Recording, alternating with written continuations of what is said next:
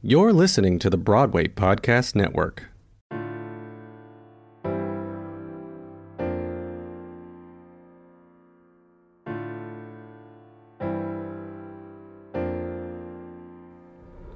Hi everyone, I am Martina Cunha and you're listening to Backstage Talk.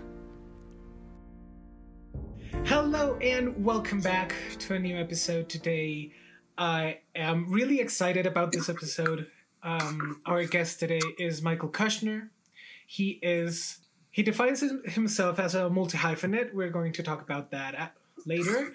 But he is one of the most talented people I have found and followed on social media since basically probably 3 or 4 years ago. So, Michael, thank you for being here. Welcome to the show. I'm so honored that you asked me to do this, and I'm so touched of your words. Thank you so much. I am going to let you introduce yourself a bit. So tell us, who are you and all the bunch you do? Yeah, so thank you for saying that I am a multi-hyphenate, a self-proclaimed multi-hyphenate. My hyphens are actor, photographer, producer, writer, podcaster. And, I've been in the industry. This year marks 21 years that I've been in the industry. And so I grew up in it, and it's my love language. It's how I connect with people. It's how I communicate. So, I've been performing for 21 years, and I've kind of over, the last half of my life figured out that performing is certainly not the only thing that I want to do. I want to tell stories in other ways, in other mediums. And some of the stories that I want to tell, I can't tell as a performer, but I could tell as a photographer. I could tell as a producer. I could tell as a podcaster, as a writer. So I've really started to hone those proficiencies and be able to sell them as part of my artistic identity. And I've been doing that in the Broadway community since I graduated college in 2013. I went to Ithaca for musical theater, and it's been a journey since. It's been quite the journey ever since. So, how did your Broadway journey start? Because I know I think it was in the first episode of your podcast that you say that you started really young on Broadway. Yeah. So that's the thing is I wasn't a Broadway actor when I was a kid. I grew up in Fort Lauderdale in Florida. And there's an incredible regional theater scene. There is there's a lot of theaters, a lot of equity theaters, a lot of non-equity theaters, for those of you that are listening and don't know what that is. But equity is the union and non-equity is out of the union. So there were a million. So it was easy to work on a professional level, not have to worry about union stuff as a kid because there were so many theaters around. But I started working at equity houses, and Rachel Bay Jones from Dear Evan Hansen played my aunt in a show when I was 15, and I was in callbacks for 13, the original production of 13 on Broadway, and was flown up to New York for that. And so I started performing and permeating myself in the professional industry from when I was about 12 or 13 years old. And I was doing 8 shows a week, like all my adult counterparts in the shows. And, what was really important for my parents was that I was a kid.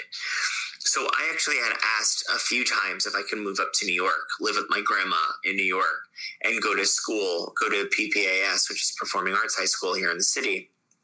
Because all my friends from camp did that. I went to Frenchwoods, and which is a performing arts sleepaway camp.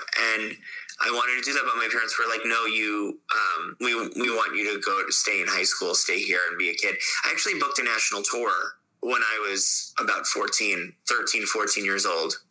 And my parents said no, because they were like, you just got a scholarship to a performing arts school. We want you to go and be a kid. And it was the best thing they ever did for me because I had life experience. And I don't know if a national tour, I don't know if that's the best experience for a kid. I mean, it's definitely an experience that will shape someone, but I'm so glad that I went to high school and I, cheated on tests and fell in love and came out of the closet and was stupid and got my driver's license. You know what I mean? Like, I think that's really important. You got a quote unquote normal childhood. Yeah, as normal as it could be. And, And I really took with that and ran with it. And even though I look back in pictures, I'm like, oh my God, look at that phase. As embarrassing as that is, I'm still also like so grateful that I had that because it informs the work that I do. Having a real life experience informs the work that I do now as an artist. So I'm glad. And where is it going now? Because you're doing a lot of stuff. So where is the Broadway journey headed? Yeah, that's actually really interesting that you say that. Look, I think more than ever, Broadway is a mindset right now. You know, there's no shows happening. Nothing's happening, but everything is happening. I think a lot of people, there's a lot of fight or flight happening right now. There's people that have left the industry. They're gone. They're done. They're having kids. Even, you know, this pandemic, this quarantine is long enough where people have popped out kids during this. And they were in the middle of a Broadway run. And others that haven't been able to be on Broadway yet or haven't been able to permeate the industry just yet have really taken the time and figured out how to do it. So there's been this sort of shift. And my Broadway journey right now is that, like, I have been living the life, this multi-hyphenate life for quite some time now, where all of a sudden people have frowned upon it. We're like, how are you doing that? Now they're the ones that are asking me how I'm doing, like really asking me how I'm doing it, because that's helped me survive in this industry. Mm-hmm. So, you know, my future, that's really interesting what's happening next. It's like, I have a bunch of projects lined up, and, you know, one I'm filming in May. It's a film. It's an indie film, which is very exciting. That's ready to go May, with Alice Ripley. Yeah, she's starring in it, and it's called The Pink Unicorn. And she did it a few times off Broadway, and we're turning it into a film. And, you know, there's another thing that I can't talk about just yet. And, you know, things that have been really helping me are my podcasts, because I have one podcast that's very industry based, and I help people sort of figure out who they are as a multi-hyphenate. And then the other one I host with my boyfriend, who's it's a very comedy-based, Broadway-based podcast called My Broadway Memory, which keeps Broadway alive. So there's and my photography studio is open. So, you know, I have a client in the industry every single day. So the conversations happen. I'm pretty much back to normal life, and I have been for quite some time. I've been very lucky. But it's just been weird because there's a pandemic happening. Mm-hmm. I mean, like, a client comes in my studio every single day, which is exactly how it was before the pandemic. So, you know, except the one thing is that there are no shows to see. I'm not shooting backstage anymore. And I'm anticipating I'm not going to be able to for a while, even when Broadway comes back.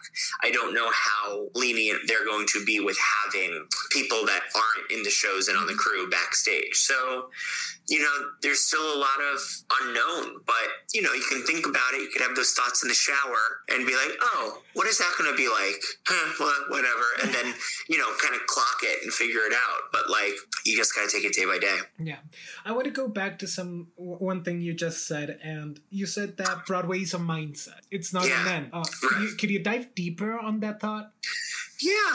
Broadway is a mindset because there's a few things that can justify this. Like, yeah, Broadway is an industry. It is a commercial entity. It is racist. And there's a lot of work to be done. But Broadway also is the first community to respond to a tragedy. It's the first community to heal. The actual art form of theater heals and challenges and shifts and brings levity and makes you know, brings answers and questions.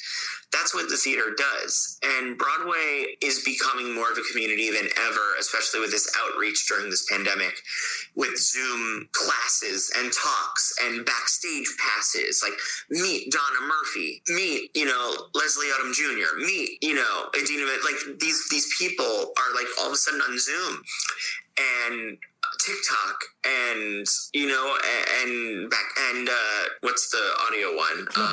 Clubhouse, you know, all of these different things. And so the idea of Broadway overall is shifting as a whole because the racism is being called out, because Inequity is being called out. Of course. So now there are a lot of people that felt pushed away on the sidelines, marginalized. Now they're feeling more and more that their stories can be told, that they're helping shift Broadway. So I think the community is broadening and the mindset is broadening. And also, like, just because you're not performing on Broadway right now doesn't mean that you're not a part of the community. Like, we're all in the same, underneath a mask, we are all on the same level, you know? No one's working right now. And contracts are almost a year up for some shows. And like, producers have the power to literally say, thank you so much, but your year-long contract is up and we don't need to hire you back. Mm-hmm. So we're all sort of under the same, same rules of the pandemic. Like, we're all figuring it out together. And I think more than ever, community is needed. And that's why Broadway is more of a mindset than ever. I love that. I absolutely love that. I want to shift now to Michael, the multi-hyphen. Yeah. This is, I mean, when I first listened to the episode of your podcast of Dear Multi-Hyphenate, I remember I was walking to my best friend's house, and this was 2 months ago, a month and a half ago. And I was walking and listening to the episode and was starstruck because it was like, this is a concept that I may fit into, because we as artists, we all do little bunches of stuff and different things, and we are good at them, but we sometimes do not like to be like determined by one of them. Right. So how did he come up with, well, first, what is a multi-hyphenate? And two, how did he come up with this term and started using? Yeah, that's great. Thank you, Martin. That's great. A multi-hyphenate is an artist who has multiple proficiencies that cross-pollinate to help flourish professional capabilities. And in layman's terms, that means I do a lot of shit. But they all help each other exist. So like, my income from my photography helps me produce projects that I am passionate about and I can write about, and then I can, my experiences I can write about, and then I can podcast about, and those guests I have on my podcast I can ask to be in my projects, and they wind up in my studio, and it all helps each other.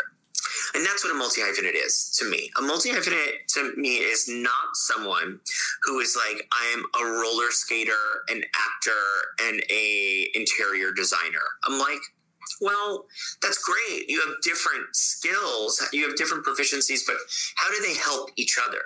I think that once you figure out how they help each other, that's when you really become a multi-hyphenate. Mm-hmm.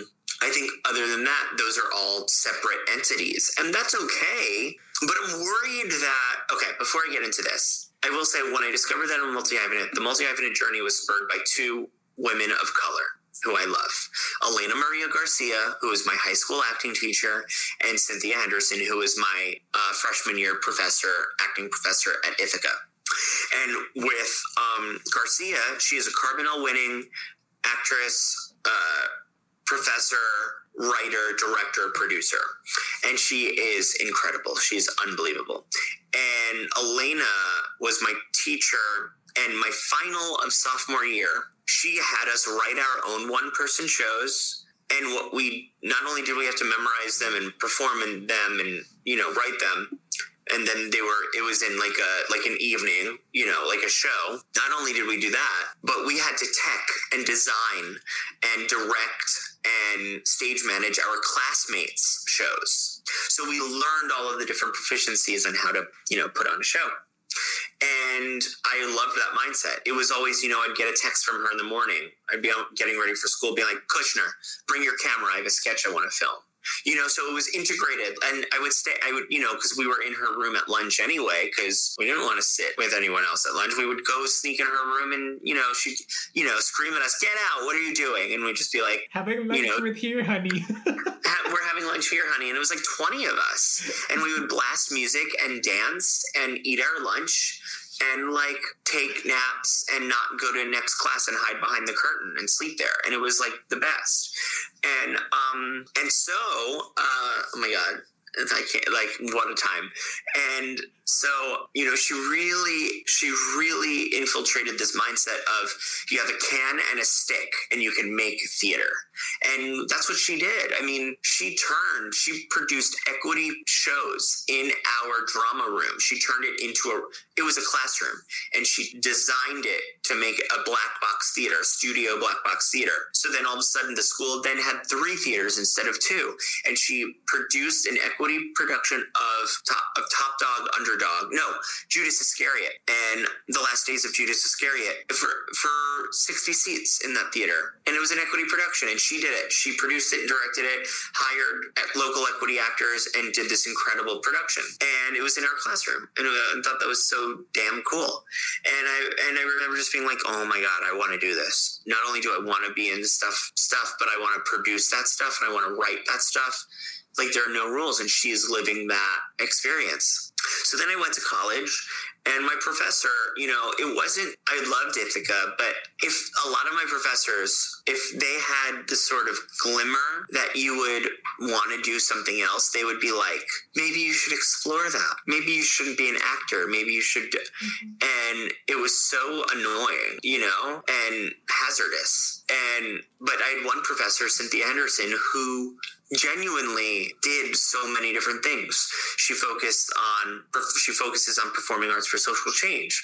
She has a few books out, and she is not only a director and a performer, but she also writes. So she also is a multi-hyphenate, but now in this different part of my life. And we still work together to this day. Elena, Cynthia, and I, not all together, but I still work with them to this day because they're still going. In this pandemic, they are still working, and not many other people are. They're still garnering an income, and it's incredible. And so, I'm a little worried. So what I was saying before about the multi-hyphenate is I'm a little worried about people identifying as a multi-hyphenate, because there's a word that actors love to use, and it's quirky. Actors love saying that they're quirky. And chances are, and I love my clients, and I support my clients no matter what, but chances are, if you were coming in for your headshot sessions and I go, how would you describe yourself? 9 times out of 10, an actor will say, I'm just like a quirky blah, blah, blah. And it annoys the hell out of me, because I'm like, that doesn't mean anything anymore. If everyone is, and I'm a little worried that the word multi-hyphenate is going to be the same thing, because people don't actually understand what it means. They see it on podcasts, they see it in an interview, they see the word popping up now, but I don't know if they actually dive into what that means. And people still think that when I'm talking about multi-hyphenating, I'm talking about multitasking, and I'm not. Mm-hmm. I'm not talking about editing a project while answering an email and doing my laundry. That's multitasking. What I'm talking about is harboring multiple proficiencies that one part of my day is designated to, and then I close that section, and then I move on to my next part of the project, which is, that first part is producing, the second part is photography. Like, that is multi-hyphenating. It's not multitasking. And I'm just worried that people are going to be like, yeah, I'm a multi-hyphenate. And I'm like, are you? Because not all the proficiencies go to the same end. Right. And also, I think that there are some qualifiers to be a multi-hyphenate, just to because I don't it's very easy to be lazy. It's very easy to go, oh yeah, I'm a quirky multi-hyphenate, and not have to explain it. You could just say it. But to be a multi-hyphenate, I think that the proficiencies that you bring on, you have to get paid for, and you have to do it on a professional level. You can't just do it as you can't just say it's a hobby. If you're going to be a producer and you haven't produced anything yet, don't say that you're a producer as a multi-hyphenate. I mean, you could be I'm interested in producing. I'm a budding producer. I'm working on this one project, but it hasn't happened yet. That's cool. But if you're taking a meeting with other producers and you're like, yeah, I'm a producer, and then they're like, what have you produced? And you're like, nothing. That doesn't look too good. Yeah. So, it's we have to, and also being multi-hyphenate is really hard, because that means you have, for every proficiency you have to be very sure about why you do it. So I know very specifically why I perform. I know very specifically why I photograph and produce and I know very specifically why. But there are people that don't even know why they're doing stuff. And there's no shade with that. I'm not saying oh, that's it. That's a big issue. You shouldn't be. No, I'm just saying, before you consider yourself a multi-hyphenate, figure out why you're doing what you're doing. I think that everyone, as an actor, whatever, even if you're not a multi-hyphenate, you just are one proficiency, which is good and great, you still need to know why. So that's my multi-hyphenate journey. I know it's long-winded, but you know. No, I love it. I love it because you're defining it. You're giving us like every aspect of it. So you identify as a multi-hyphenate? I've been thinking about it since I listened to your episode. And what have you been thinking about? If I am or not a multi-hyphenate, because everything I'm doing right now, I do think it's focused on getting me to a place where I want to be. But and what do you do? What are your proficiencies? Right now, well, I'm a performer. I'm an assistant director. Great.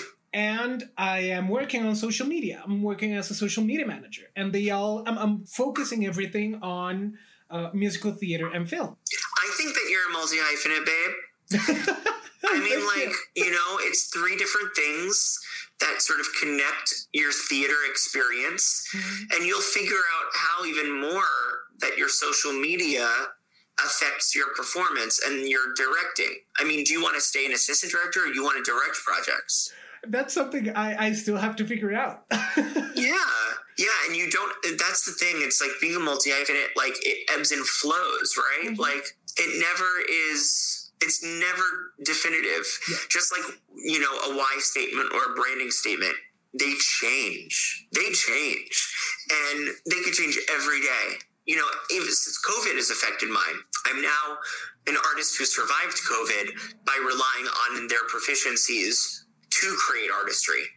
It used to be I produce non-quotidian artistry that benefits the world around me, but now I put COVID into it because I survived a pandemic by relying on my non-quotidian artistry. So not only did it garner an income, but it also saved my life. So, and the stakes could not be higher. Yeah, absolutely. We've talked about you as a performer. We've talked a little bit about you as a producer. And I know that we will dive into Michael the photographer, Michael the podcaster, Michael the writer. But let's start by the producing stuff. I know you're one of the co-founders of Musical Theater Factory. Yeah. Well, yeah, I'm a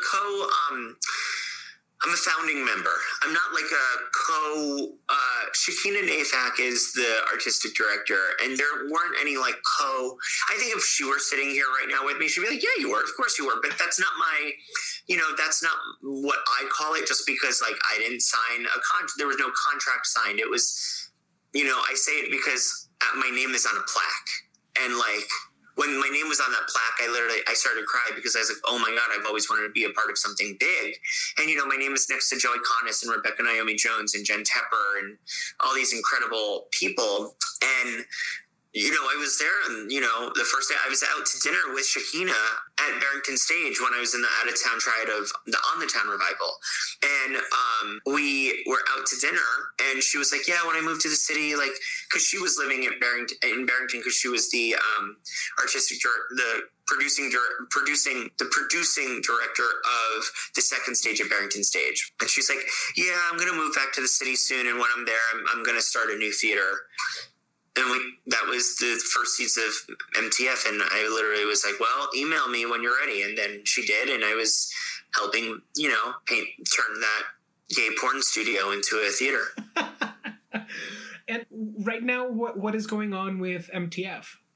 Yeah, look, they're doing virtual program, I think, but I actually stepped down from my position. I was membership coordinator and resident photographer there. And I stepped down about 2 years ago. I fully support them, see their stuff. They awarded me an award at their gala, their 5-year gala, which was incredibly sweet and kind. And I'm honored. It was very emotional. And, I'm not a part of the decision making, but they're doing okay. And if anyone's listening and wants to donate to a nonprofit theater, go to mtf.nyc. But you've been producing recently things for film. Yeah.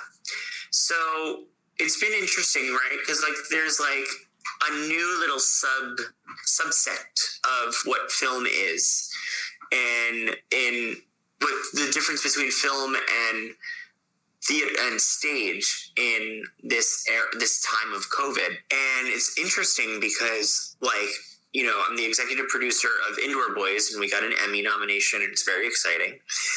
And the executive producer of that, and that was a web series, that was film. You know what I mean? That was TV.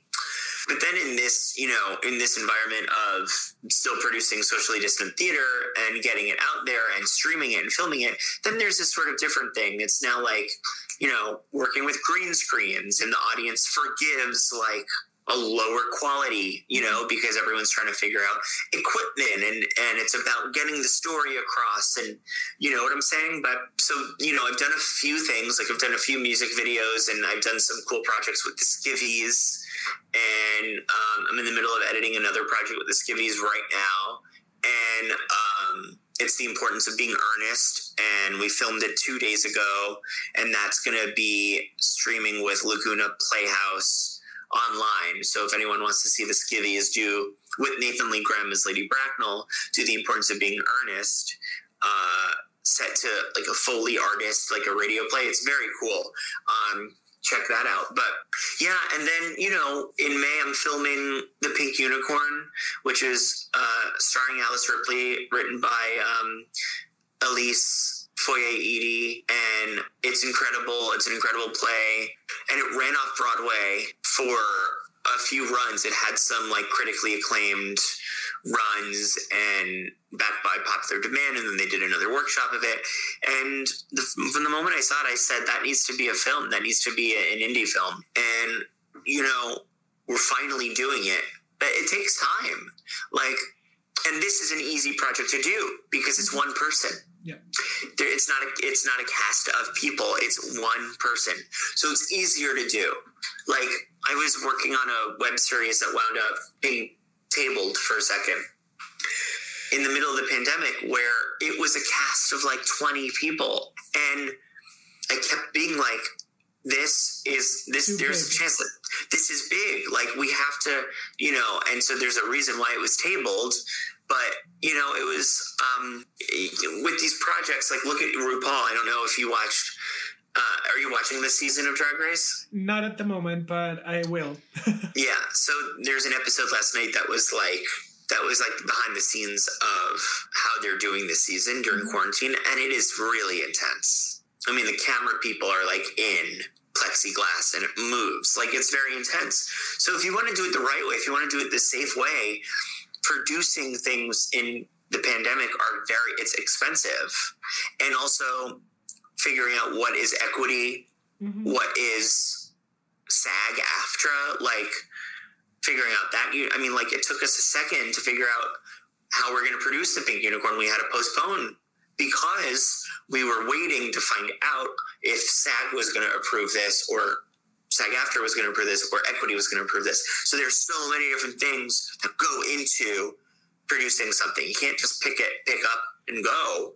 No, and right now there are a lot of guidelines that are new to a lot of us. Exactly. That is like COVID guidelines for safety and safety protocols all over the place. And yeah, I know that producing right now, it's like a really. I want to now move on to you as a photographer. Yeah. Because I mean, I think you're one of those people that know every single celebrity and performer that has been on a Broadway stage. I mean, you know, you've taken a photograph of everyone in the industry, like literally everyone, backstage, on stage, on your studio, even if it's a headshot or whatever.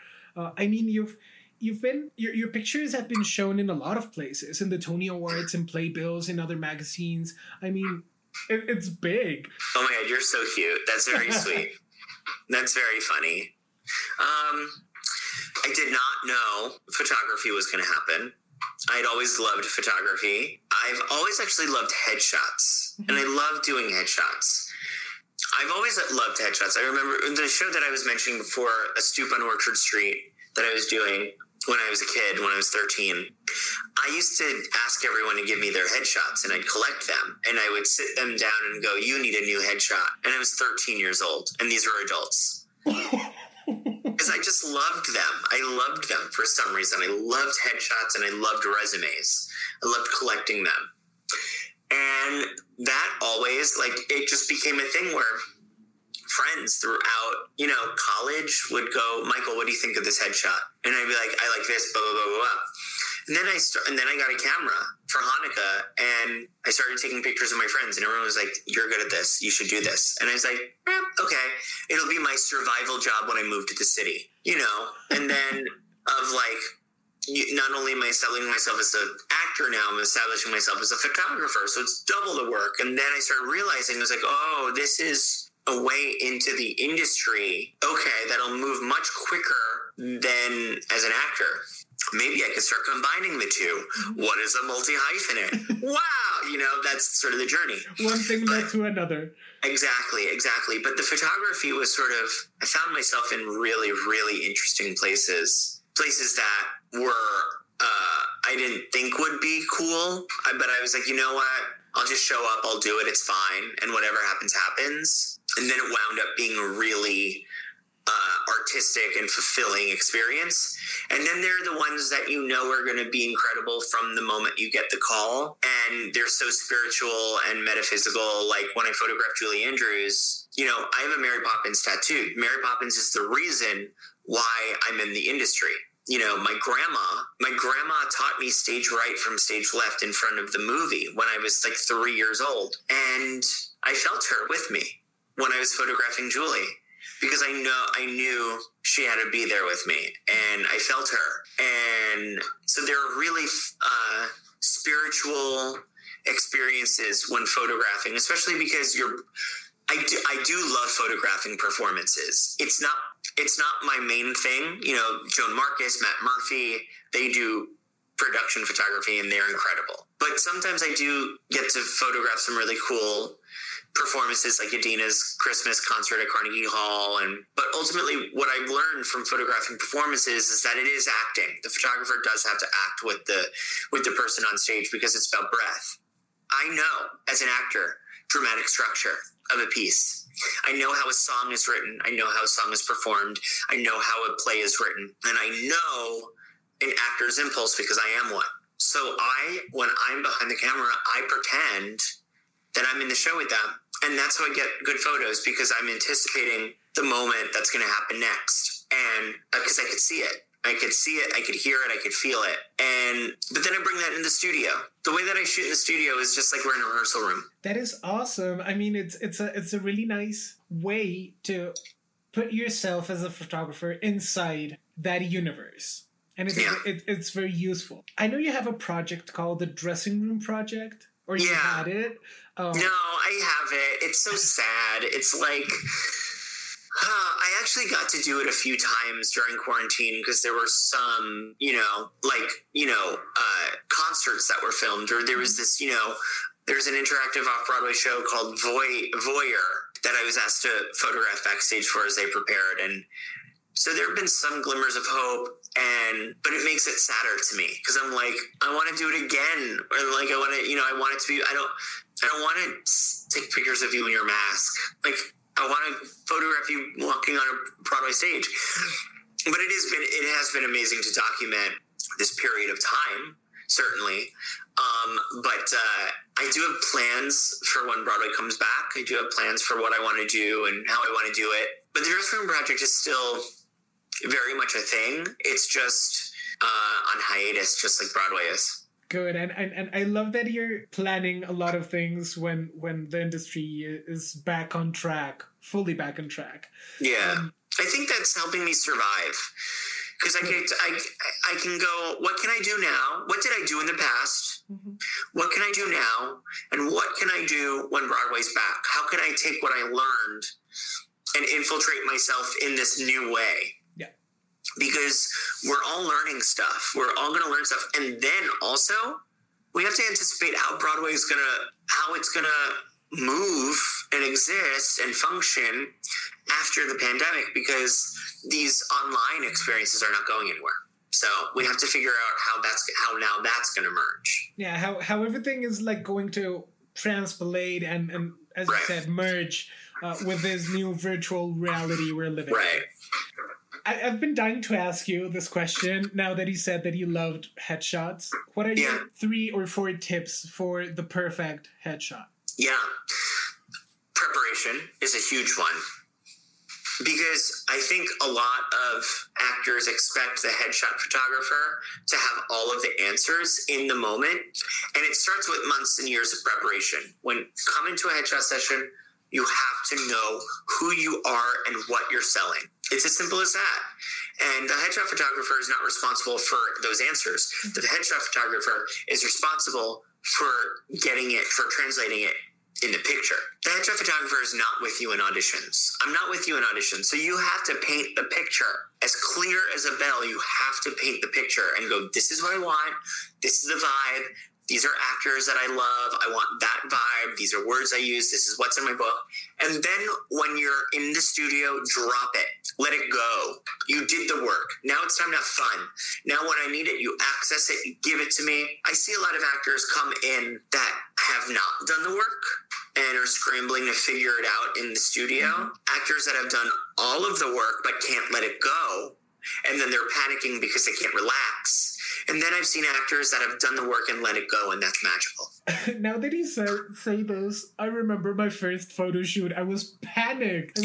My first photo shoot was like 3 or 4 years ago. My photographer asked me exactly those questions. Like, what is the character you want to portray in your headshot? And I was like, I don't know. Like, why didn't you say this to me before so I could at least get prepared? So I love those tips. I love that. Yeah, I remember I was really panicked about that. Earlier, you told us that he had 2 podcasts at the moment, right? You have Dear Multi-Hyphenate and My Broadway Memory. Yeah. Where are those going right now? Yeah, Dear Multi-Hyphenate is doing really well, knock on wood. Like, I started it in 2020 and had really great downloads. And it's, almost March, and I already have more than half of the downloads that I got in 2020. And I think it's because just podcasts take time to sort of land. And also, I think the statistic is 7,000 new podcasts are created every day. And that's a lot. And people are tired of listening. People are tired of watching. People just, so it took some time. So, Dear Multi-Hyphenate is very specific, and I think it's really it's popular right now because there are a lot of people that need answers that don't, it sort of offers some sort of levity and some sort of, some solace a little bit. Mm-hmm. So that's good. My Broadway Memory, on the flip side, it's a great show. My boyfriend and I host it together. Now, it was co-created by Brian Sedita and I. He was the first host with me, and then went on to do something else, and my boyfriend took over. And so, we were like, great, we could do all this stuff. It's going to be amazing, yada, yada, yada, yada.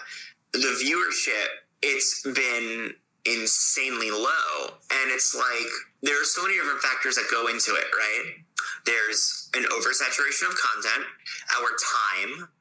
We do it at 7 p.m. on Thursday, and that's, school is back in session, work is back, and, that's when families, so we're shifting the show, and it's going to have a new structure and a new schedule, and we're hoping that is going to boost. So we're looking forward to it. We think it's going to be better for us and for the show and for Broadway Podcast Network as well. Because I've enjoyed it. I honestly, thank you. I mean, one of the reasons that inspired me to create my podcast was Brian and Mary's podcast, was Page to Stage. Yeah, that's great. And I love them. And I remember when it came out, I really enjoyed it. Yeah, they're awesome. It's a great podcast. Yeah. One of my last questions for you is, where are you, this extremely talented multi-hyphenate, going next? What is next to conquer for you? To the living room. No, I have a lot of work to do today. Today's an editing day. So literally, physically, I'm going to the living room where my desk is so I can enjoy the rain and have some tea and get work done and just, you know, be with my dog and my boyfriend as he watches TV. Like, it's just, I like to work when in the living room because I don't want to be like kept away all day. Like, I want to, you know, be out when things are happening. And tonight I'm going on a paranormal investigation at a mansion around the corner from my apartment. It's socially distant and safe and all that good stuff, but I'm very excited. But in the industry, I'm going to ride this wave. I like to think in the, you know, knock on wood, of course, I like to think in the future and think about where I'm going to be in a month, in a year, in 5 years, and dream and hope. But I'm very fortunate in a lot of different ways. I'm very privileged in a lot of different ways. And I'm trying to really shift that privilege and give back to people that aren't privileged and incorporate them in my work and, you know, provide opportunities and live by what I'm fighting for. So, you know, I'm actually, might as well say it here, I'm going to start something called the Good Work Initiative with Michael Kushner Photography. And basically once a month, I'm going to do a free photo shoot for someone in the industry that is doing good work for others. And it's going to be a nomination-based thing. So if you have a friend that you want to nominate for a free photo shoot, you know, to help them boost their persona, then you can email me and write me about this person and I'll consider it. And once a month, I'm going to choose someone to come to my studio and shoot. That is beautiful. Yeah, but I'm just going to ride the wave. Just continue to look for things that need my voice attached to it and need my skills and proficiencies. And, you know, there are things I need to work on myself, like saying no. I need to actually pare down just a little bit because I get really excited to work and I'm so blessed to work and grateful. So I need to be able to go, I love this idea. It's not the right time. You know what I mean? Or I've been doing better. I'm also, you know, closing my computer at 5 p.m. and very saying, much okay, needed. very much needed, and not staying up till 2 a.m. doing computer work. Like, that was, you know, last year. Yeah. It's not this year. You know what I mean? So that's where, you know, I'd like to be, continuing a journey with myself while still delivering positively my art. That is amazing, Michael. Thank you so much. I've loved this conversation, like, truly. I love chatting with you. I have one last question, but yeah, I have to redo it because normally I would ask you your top 5 favorite musical theater shows, but I want to mix it with you with performers, since you know a lot of them. So top whatever, the ones you choose, musical theater shows and favorite performers. Go. How many you want? How many did you want? You can put the number. Okay. Number 1 is Les Mis. Number 2 is okay. I'll do 5 shows, 5 performers. Go. Number 1 is Les Mis. Number 2 is Mary Poppins. Number 3 is Wicked. Number 4 is Joseph and the Amazing Technicolor Dreamcoat. Number 5 is Gypsy. Great. Awesome. Wicked is a real guilty pleasure, you know, so I have to, and I know it front to back, every word. Okay, I'm going to do top 10. Number 5 is Gypsy. Number 6 is The Drowsy Chaperone. Number 7 is Cabaret. Number 8 is Floyd Collins. Number 9 is number 9 is Scarlet Pimpernel. Number 10 is Jekyll and Hyde. Awesome. All classics. Yeah. Nice. And so, okay, performers. Number 1, Julie Andrews. Obviously. Number 2, Patti LuPone. Number 3, Idina Menzel. Number 4, Jonathan Freeman. Yes. Number 5, Madeline Kahn. Number 6, Carol Channing. Number 7, Nell Carter. Number 8, Ethel Merman. Number 9, Sophie Thompson. And number 10, let me see. Number 10. I see you looking at a wall. I know that you must have every headshot you've taken on that wall. I have a lot of photos. I'd say number 10 is Alice Ripley. Obviously. Yeah. Her work is amazing. Yeah, she's amazing. She's amazing. Michael, thank you so much. I've really enjoyed this. Where can people get a hold of you? Yeah, oh my gosh. So following me on Instagram and TikTok at the Michael Kushner would be very helpful. And then there's also, my other Instagrams, like at Dear Multi-Hyphenate, which is my podcast, at The Dressing Room Project for backstage photos, and at My Broadway Memory for my Broadway memory. So yeah, that's where you can find me. And to book a photo shoot with you? Yeah, you can go to michaelkushnerphotography.com. Awesome. Thank you so much, Michael. And thanks, Martin. Hope to talk to you soon. You're amazing. Thank you. Thanks everyone for listening to this new episode of Backstage Talk. Remember to follow us on Facebook and Instagram at Backstage Talk Podcast.